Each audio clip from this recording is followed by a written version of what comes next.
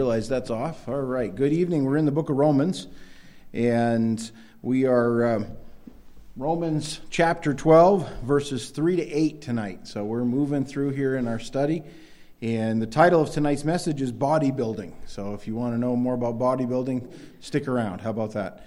All right. Let's begin by reading our text tonight, and we'll come back to this and comment here.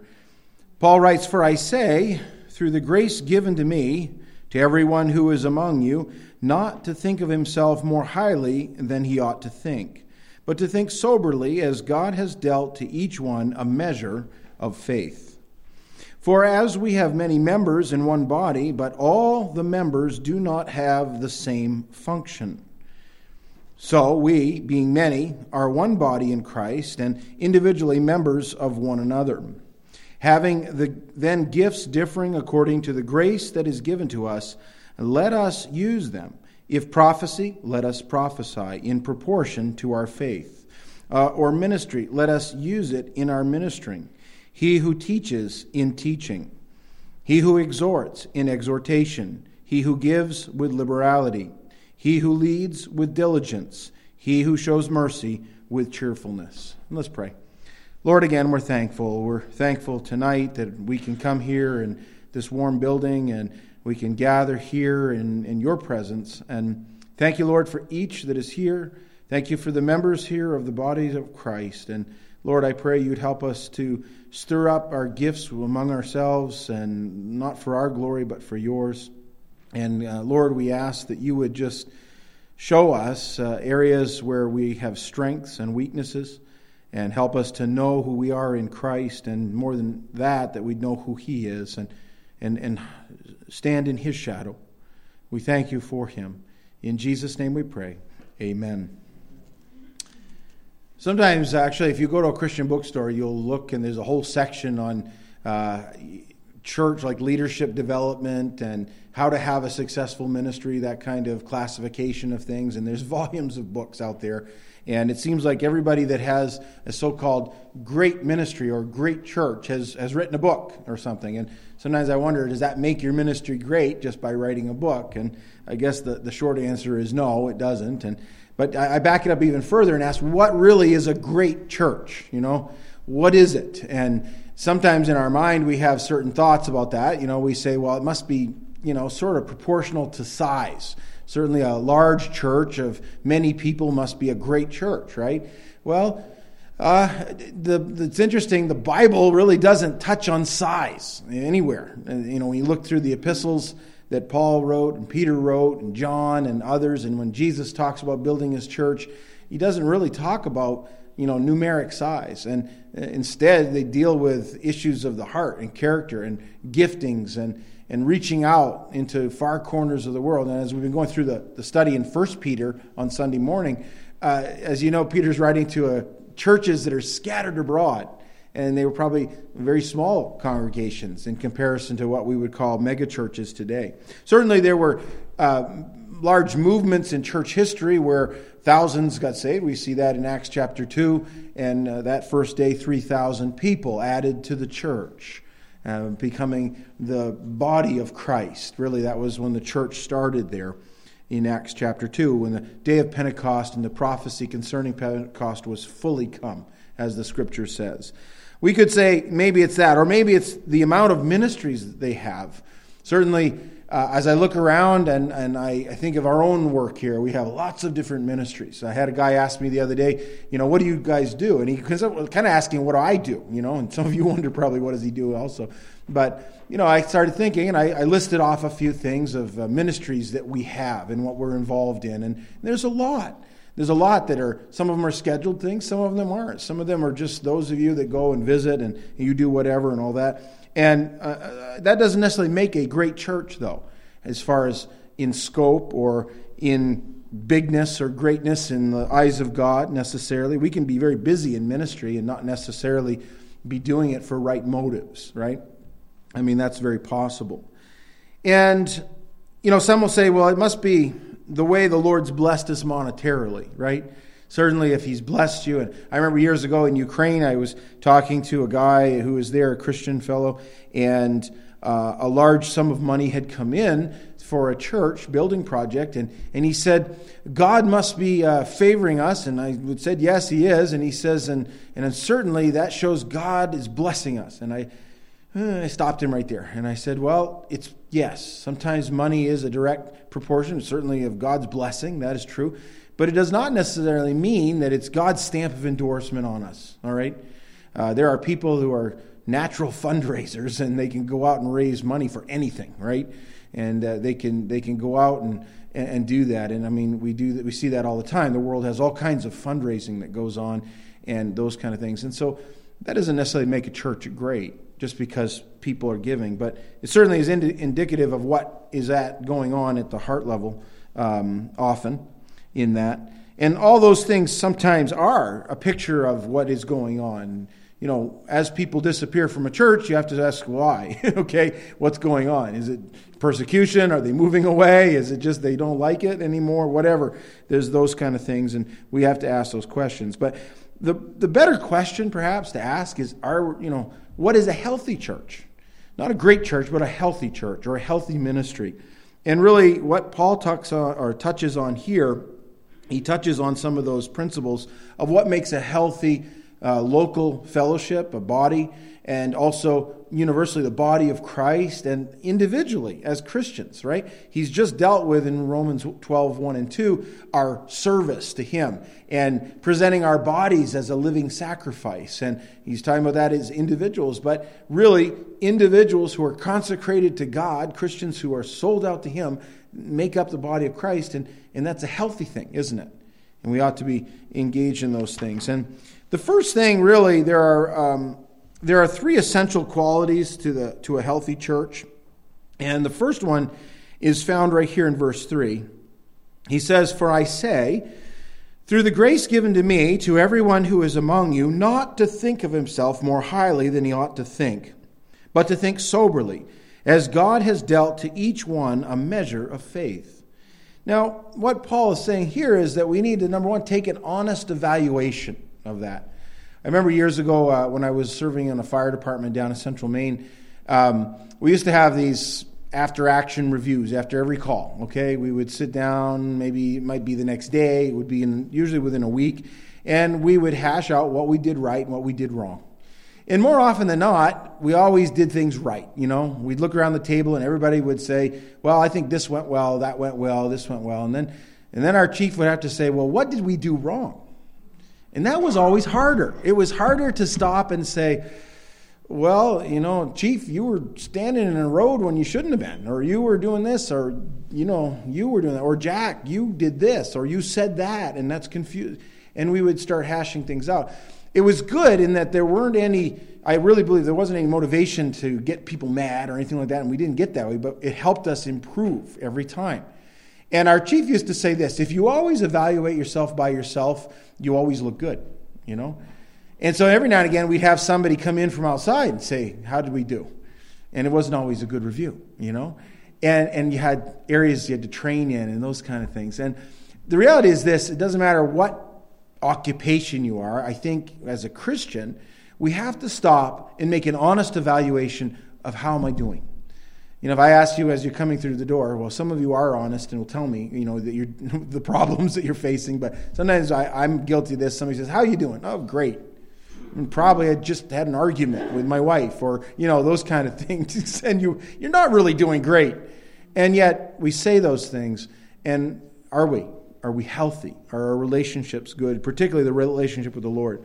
He starts here by talking about really knowing our true self in comparison to God, okay? That's what he's talking about here. He says not to think of himself more highly than he ought to think.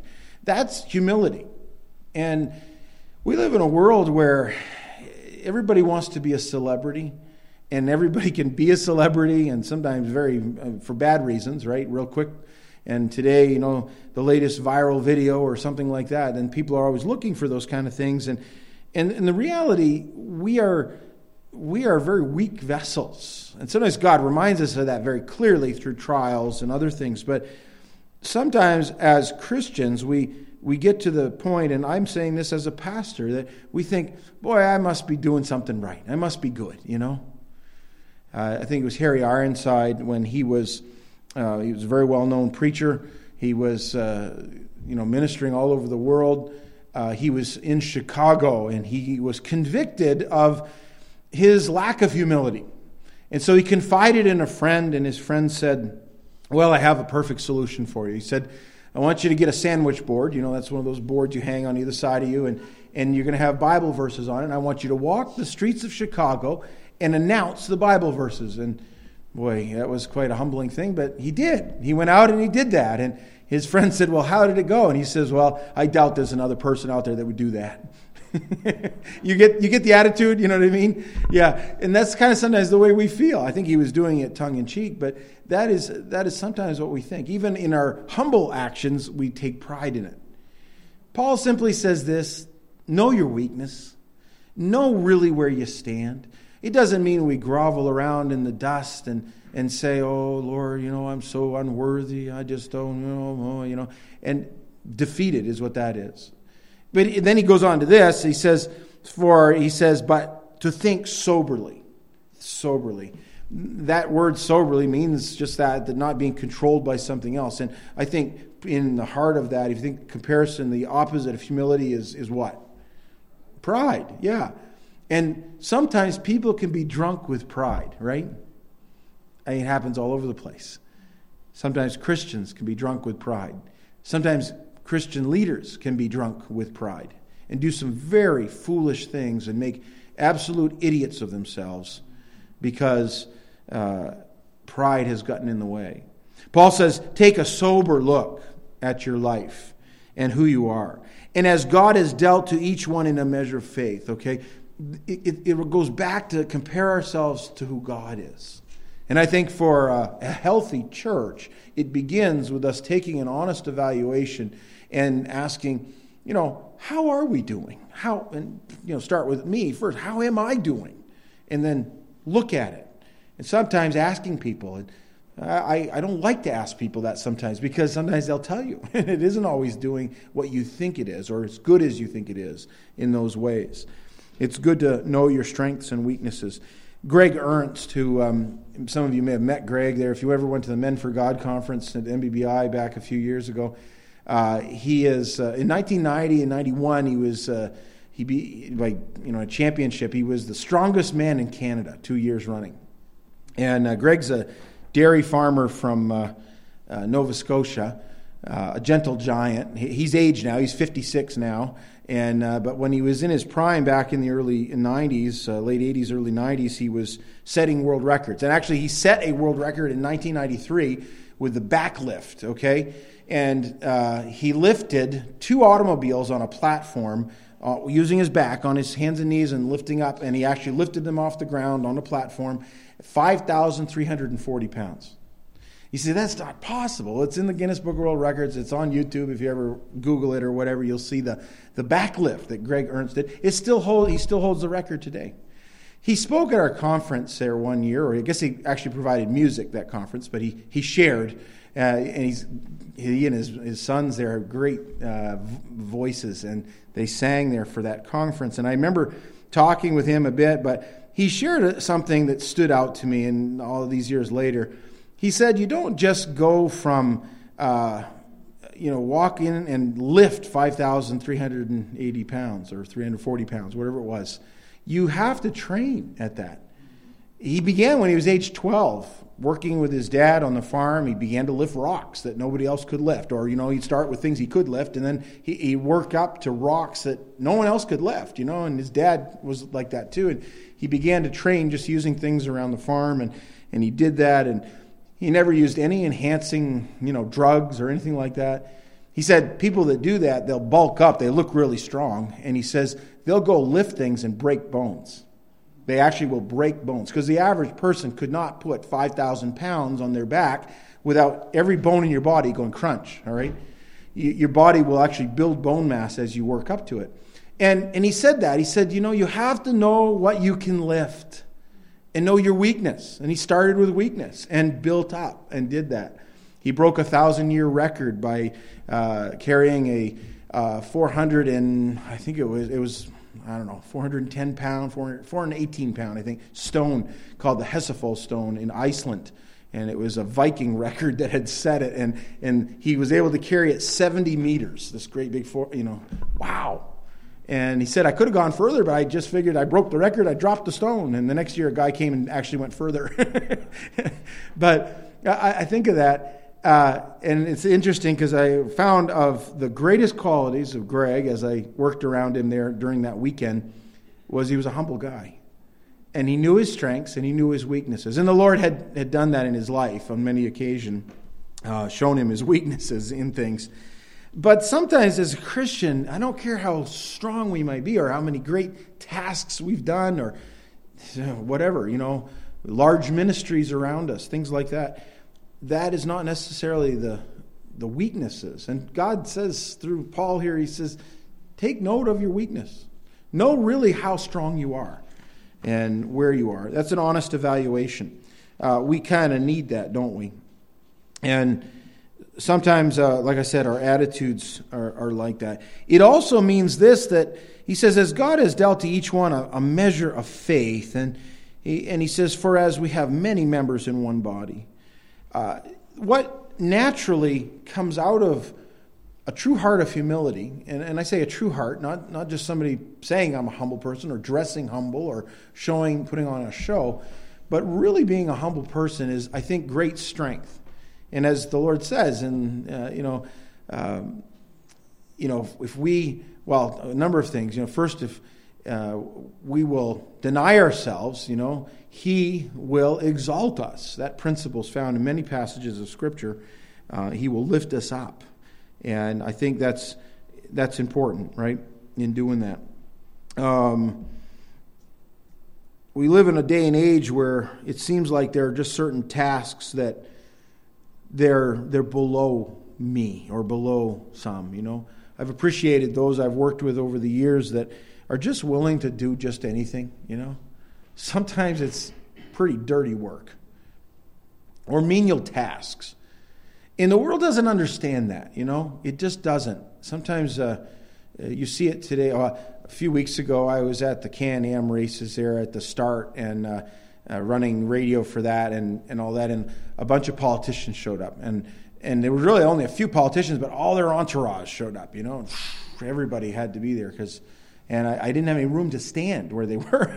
And I'm like, I went over this way. And I'm not, but that's kind of the way the world is. We're gonna make everything just perfect, and do this, and we move our entourage of people around us and everything, and look at me, here I am, that kind of thing. And I'm not saying that was the attitude of those that were there. I don't know their heart. I just know that's what typically people do. They elevate people into positions and do that. I think we need more people that are just willing to do anything, and just show up, and nobody even knows your title. Nobody even knows who you are and your background. Back in January 30th, 1930, John Stennis, he was a senator. He was the chairman of the Armed Forces Committee of the Senate. And he was coming back from a long day there and drove into his driveway, stepped out of his vehicle. Two men stepped out of the shadows and robbed him and shot him and left him with a gunshot wound to his chest. And he was critical at that point. They raced him off to the hospital.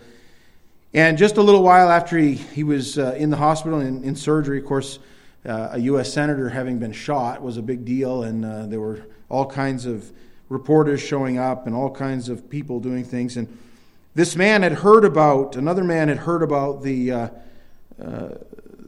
circumstances of John Stennis, and he showed up at the hospital, and he looked around, and he saw that the switchboard operator who was taking all these phone calls coming in was just overwhelmed. And so he sat down next to her. He asked quickly how to take phone calls, and she showed him, and he went to work. And he stayed there in that position, taking phone calls all night, all through the next day into the late morning hours. And finally, after all these hours, he stood up and he said, I really have to go now. And he grabbed his overcoat. And the lady who had been right next to him, she said, well, who are you anyways? And as he was headed out, he said, my name is Mark Hatfield.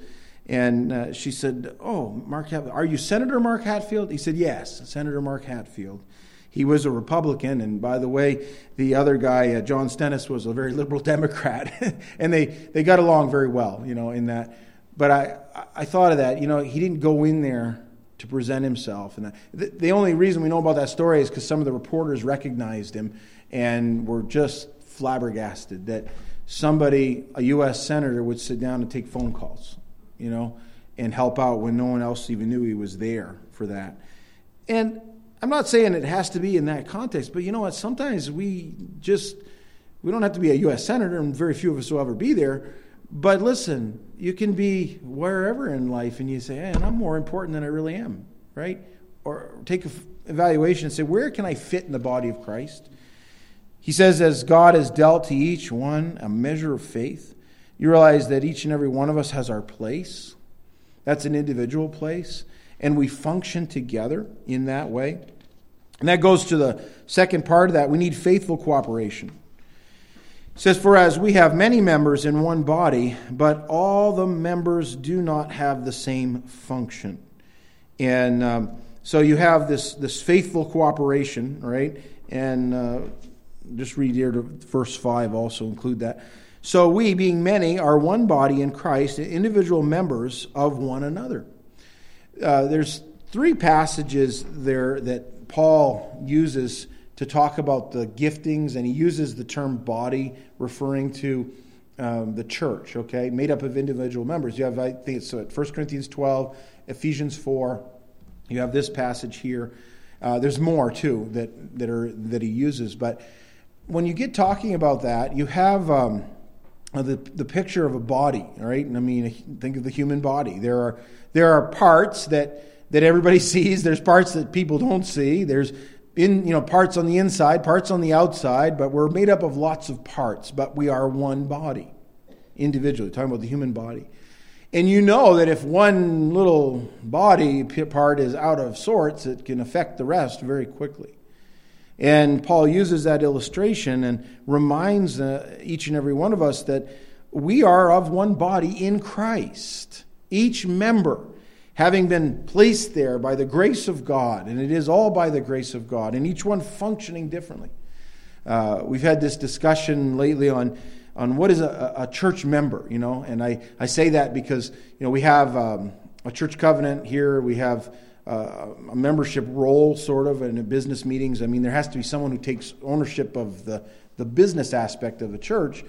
But really what makes up the member of the church? And the very basic thing is that, are they functioning as a body part, right? Are they functioning as their life? And are they, a member of the body of Christ? And if you're functioning as a member, I think really you're a member of the body in that way. I say that just because I know it's more complicated than that in business settings and stuff. But sometimes we just got to stop and say, how am I functioning in the body of Christ individually? There are some of us that do more public things here. And you say, well, why they get to do that? Well, because the Lord gave me that gift or grace in that way. And it is by grace, because I certainly could not do it without His grace. And I say that, but it is no different in importance than someone that you don't see. And, you come here and things are cleaned up and the bathrooms look good. And, there's someone that takes care of ordering the Sunday school material and the Sunday school lessons that go on with the kids that sometimes nobody else really sees what goes on, but a few kids, but they're just as important as anybody else. And the function of that is just as important. Or those that give, and we're going to talk about some of these giftings that he mentions there, and all that is part of the body of Christ. Here Paul lists 7 things as individuals that we can participate in. And elsewhere, if you look at it like 1 Corinthians 12, Ephesians 4, I think you come up with like 19 spiritual gifts if you want to look at all those. Some can be classified together, but here he just lays it out as 7 kind of spiritual gifts that individually we have. So you have an honest evaluation, you have faithful cooperation together, but individual participation.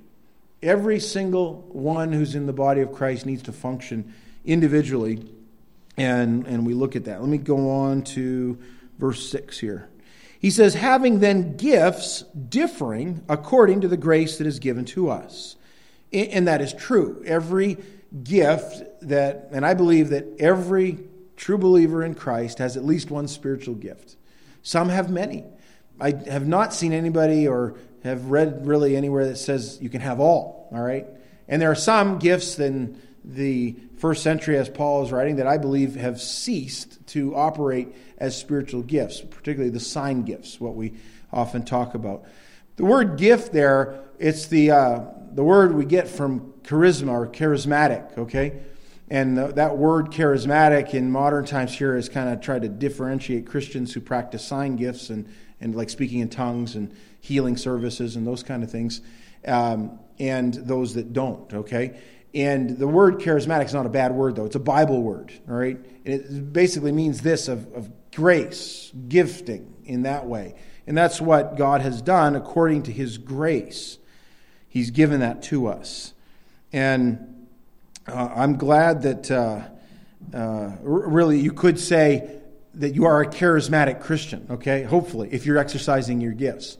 Don't just go out and tell somebody that. They'll understand it a little differently. And actually, most people today don't understand that term, all right? But we certainly understand it as the way the Lord reveals it here in the Bible. And in a biblical sense, it means that you have been given a spiritual gift. And there are some basic truths, as I mentioned, that every believer at least has one spiritual gift, or a believer does not have all the gifts. And the spiritual gift is for the service in the body of Christ, for His glory. And that's why by grace He gives those things. And that's why, as Paul says elsewhere, it's why the hand doesn't say, why am I not the head, or whatever. I'm paraphrasing there, but you know what I'm saying? You don't have that. You say, well, why can't I do that? Why is it that person's like that? And that's not the way we look at it. We should be looking back and say, what am I particularly gifted in, and what should I do? Now, by the way, and I remember at MBBI, when I arrived there my freshman year, I had been a believer about 2 years at that point in my life, a little over that. And I had Mrs. Robbins' class on the spiritual gifts. She did that, spiritual temperament, spiritual gifts, and it was just a study, and she wasn't preaching over us or anything like that, and we went through things with that. And I remember one thing that she said in that, she said, and other teachers there said that, but she said to us, you have to try things sometimes to know where your gifts are. And you do. And there were a bunch of us sitting there thinking, I'll never be a preacher, I knew God was calling me to be a preacher, so I did know that in my heart, but I had come to that in a difficult way. The first time I was ever asked to teach, it was at a Sunday school in Aschaffenburg, Germany.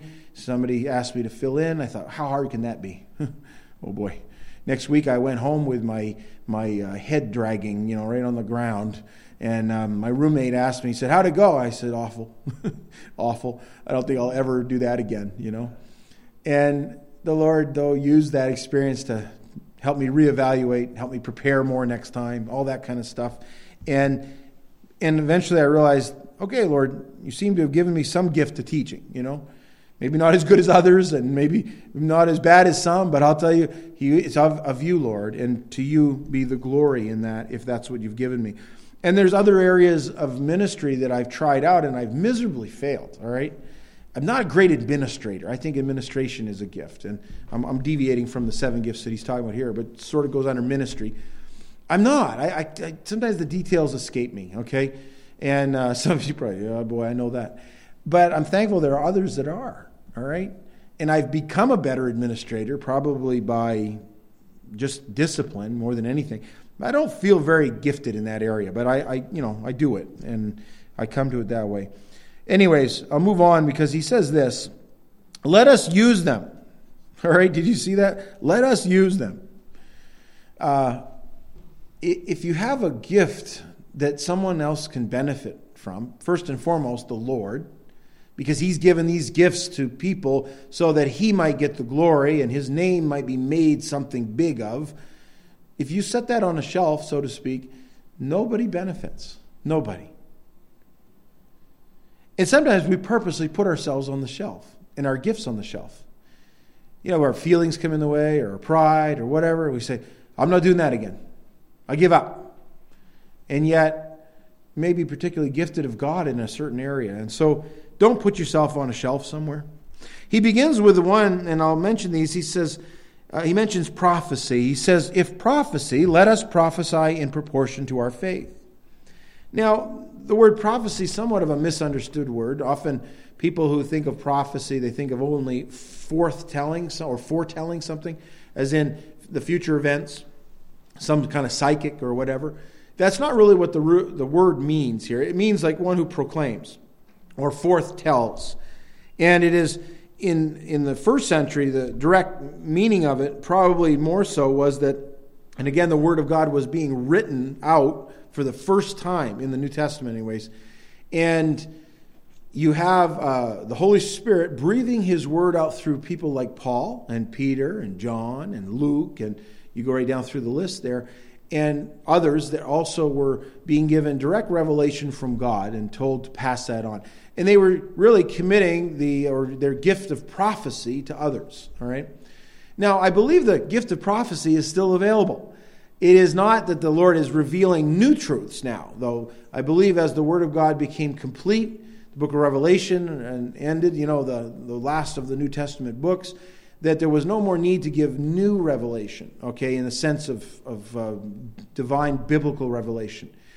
And instead, somebody who prophesies today is foretelling what God has said according to His Word. So really, the preaching ministry that goes on, particularly, it can be distinguished, but the foretelling of God's Word in a way that, it confronts people and everything else, is that practice, I believe, of the gift of prophecy as it's known today. And I'm careful I don't use the term like I'm a prophet, okay, or someone else is a prophet, because the Christians and the world misunderstand it. They really do. The next one here, as he talks about, he goes on, he says, or ministry, or you might have a translation that says, or serving. And let us use it in our ministering, our serving, okay? And the root word of that is that idea of someone who waits on tables.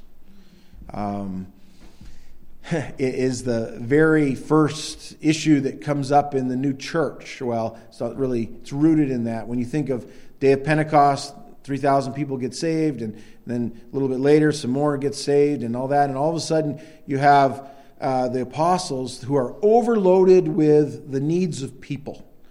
In their ministry, their gift was the foretelling of God's Word and revealing it to the people. And you come to Acts chapter 6, and you have the choosing of deacons, okay? People who could come and help, in that case, minister to widows and take up some of those opportunities in the church that were very time-consuming and very necessary, but very time-consuming. But the apostles weren't called to that ministry. They were called instead to the ministry of the Word of God, of preaching and teaching. And so therefore they appointed men, and they were spiritual men, and they're listed there in Acts 6, and they were men that were able to minister. And the word for deacon there means one who kicks up dust. And it means that he's active, okay? That's the root word of it anyways. And it carries the idea in the Greek mind would be a person who serves, a minister. And that's kind of the word that is used there, being willing to serve, however. And why? Not just to create dust, but to instead to glorify Christ in our service. I'm thankful for many of you who work behind the scenes, and you do that. You do it without seeking the limelight or some reward here, and I'm just thankful that many I know, and I could, if I even tried to list all the ones I know in my life that have affected me, or they've ministered to me, or I've seen minister to others, I would miss out on many because there's so many. A lot of them will quietly go about their business and just find ways of helping others. And I'm thankful for that. Then it says, he who teaches in teaching. Now this is a little different. It's a different word from the word like for prophecy and even from preaching. A teacher is one who's able to And it's, I think, one of the most important spiritual gifts, because there's somebody in the context of the body of Christ, okay, who's able to take the Word of God and explain it clearly to others and to cause them to learn. And I really believe some of the most gifted teachers that I've ever had the opportunity to sit under in their own ministries or others are those that necessarily they aren't really dynamic speakers always or anything like that. Sometimes they don't even have much of a preaching voice, if you want to call that. And yet they're I think, the heart of the church. They really are the heart of the ministry, because they're able to take the Word of God and explain it in ways that no one else can do. And that's a gift of God. It really is. And I'm thankful for those in my life who took the time to do that. And, I think of that. There's a big difference, preaching, and I'm not trying to make one gift sound better than the other, but I'm thankful for those that can come in and they can stir up. Maybe it's just 1 or 2 points or 3 points. You always have to be 3 points, right? But you can just stir up a congregation with a teaching, with a preaching message, and kind of get them, focused on something.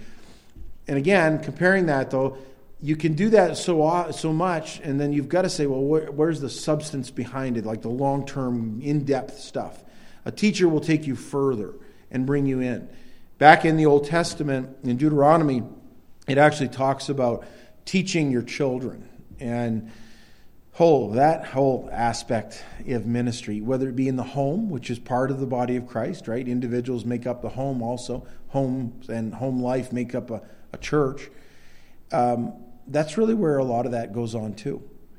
And I believe that there are many who have that gift, and you won't know unless you try, right? We'll go to the last verse here. He who exhorts in exhortation. Now the word to exhort, it means one who encourages. They're the go-getters who stand on the sideline and say go-getters, they're the ones who encourage you to be a go-getter. All right? They exhort you to continue on. And exhortation, the English word, can mean more, all right, than that. But backing it up here in the understanding what I've come up with here in the Greek, it is those who continue to encourage people to stay in the race, your cheering squad. Those who love to get those cards that are out there that Liz has put together and others and say, I'm going to bless somebody with one of these this week, and write a letter or make a phone call or show up somewhere and just encourage someone who's maybe needs some encouragement, right? And there's lots of people that do that. I'm thankful for them. And by the way, I'm thankful for them because, sometimes one of the blessings of being a pastor and being up front a lot and all that is that I get to talk to people, and then afterwards sometimes they say, oh, that was a good message, or, that really spoke to my heart today and all that.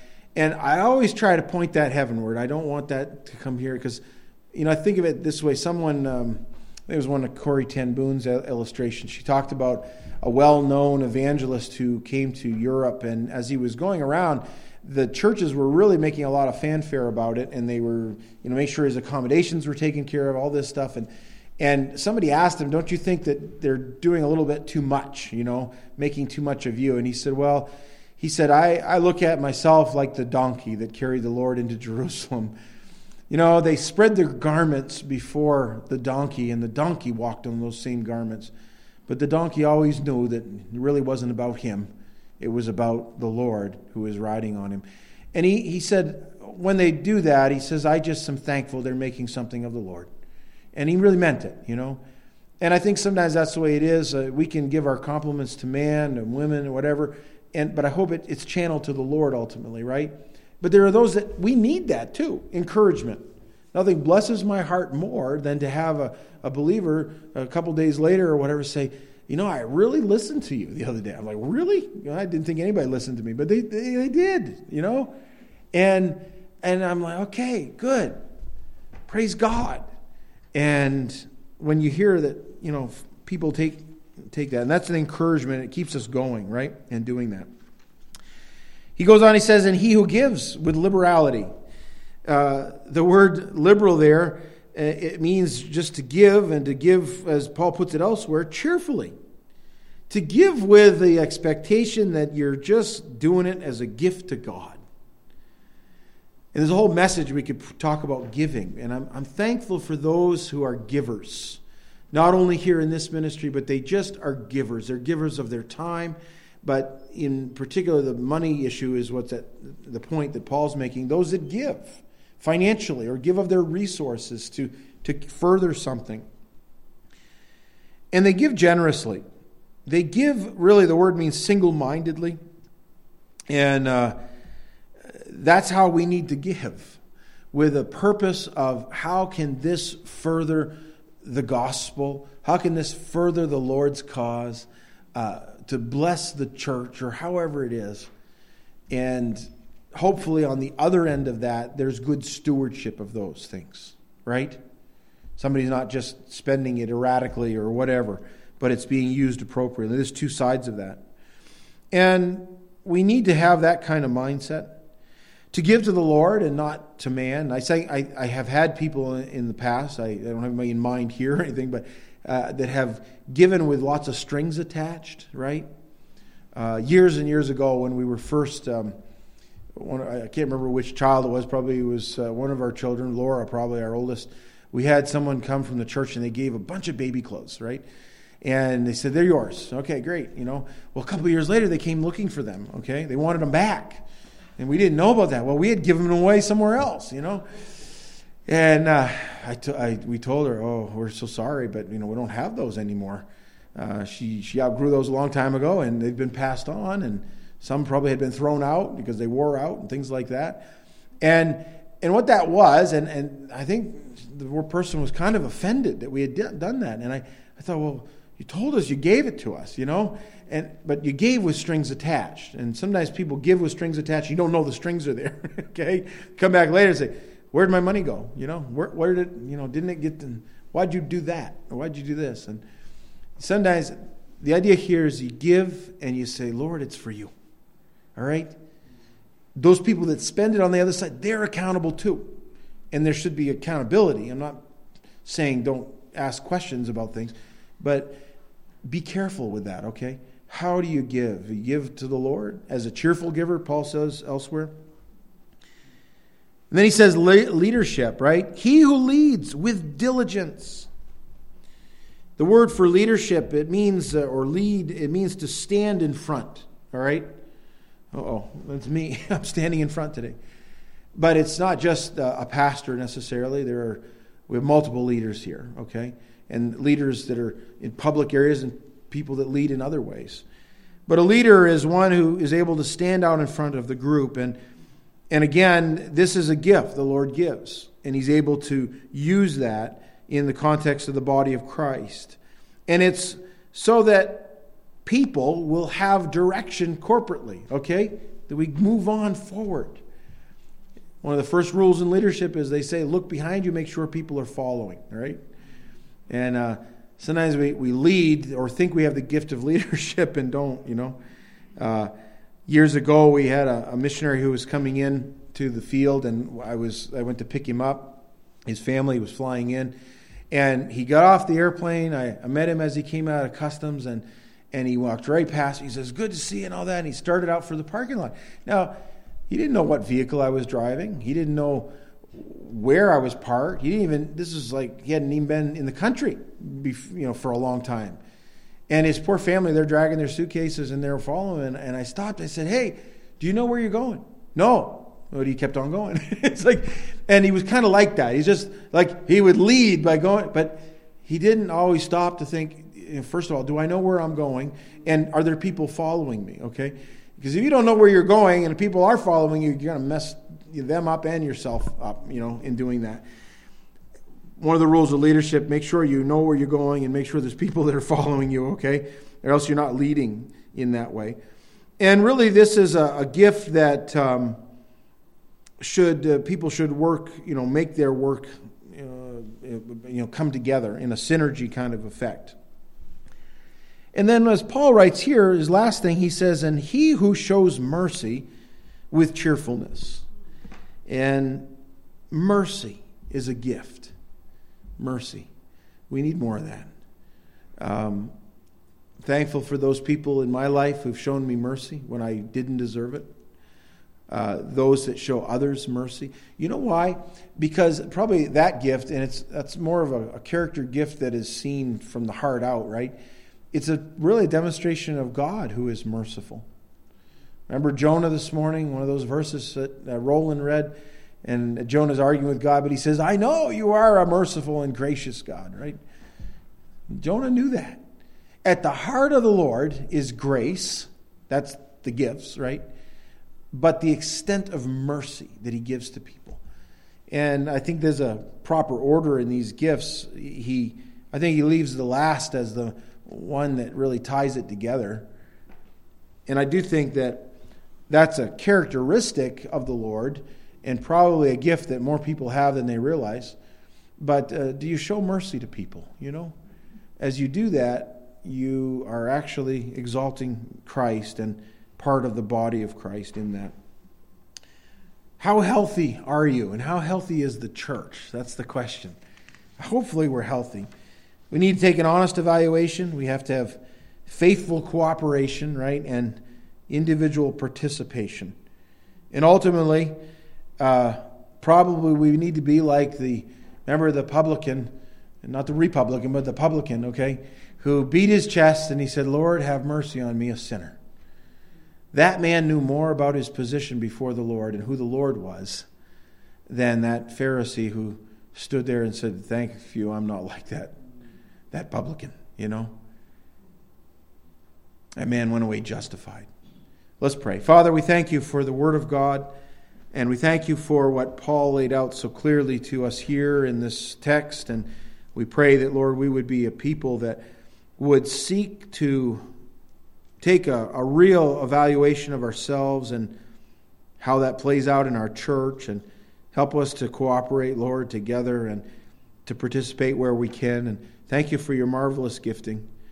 And it's all there for the furtherance of your work, your gospel, for your name.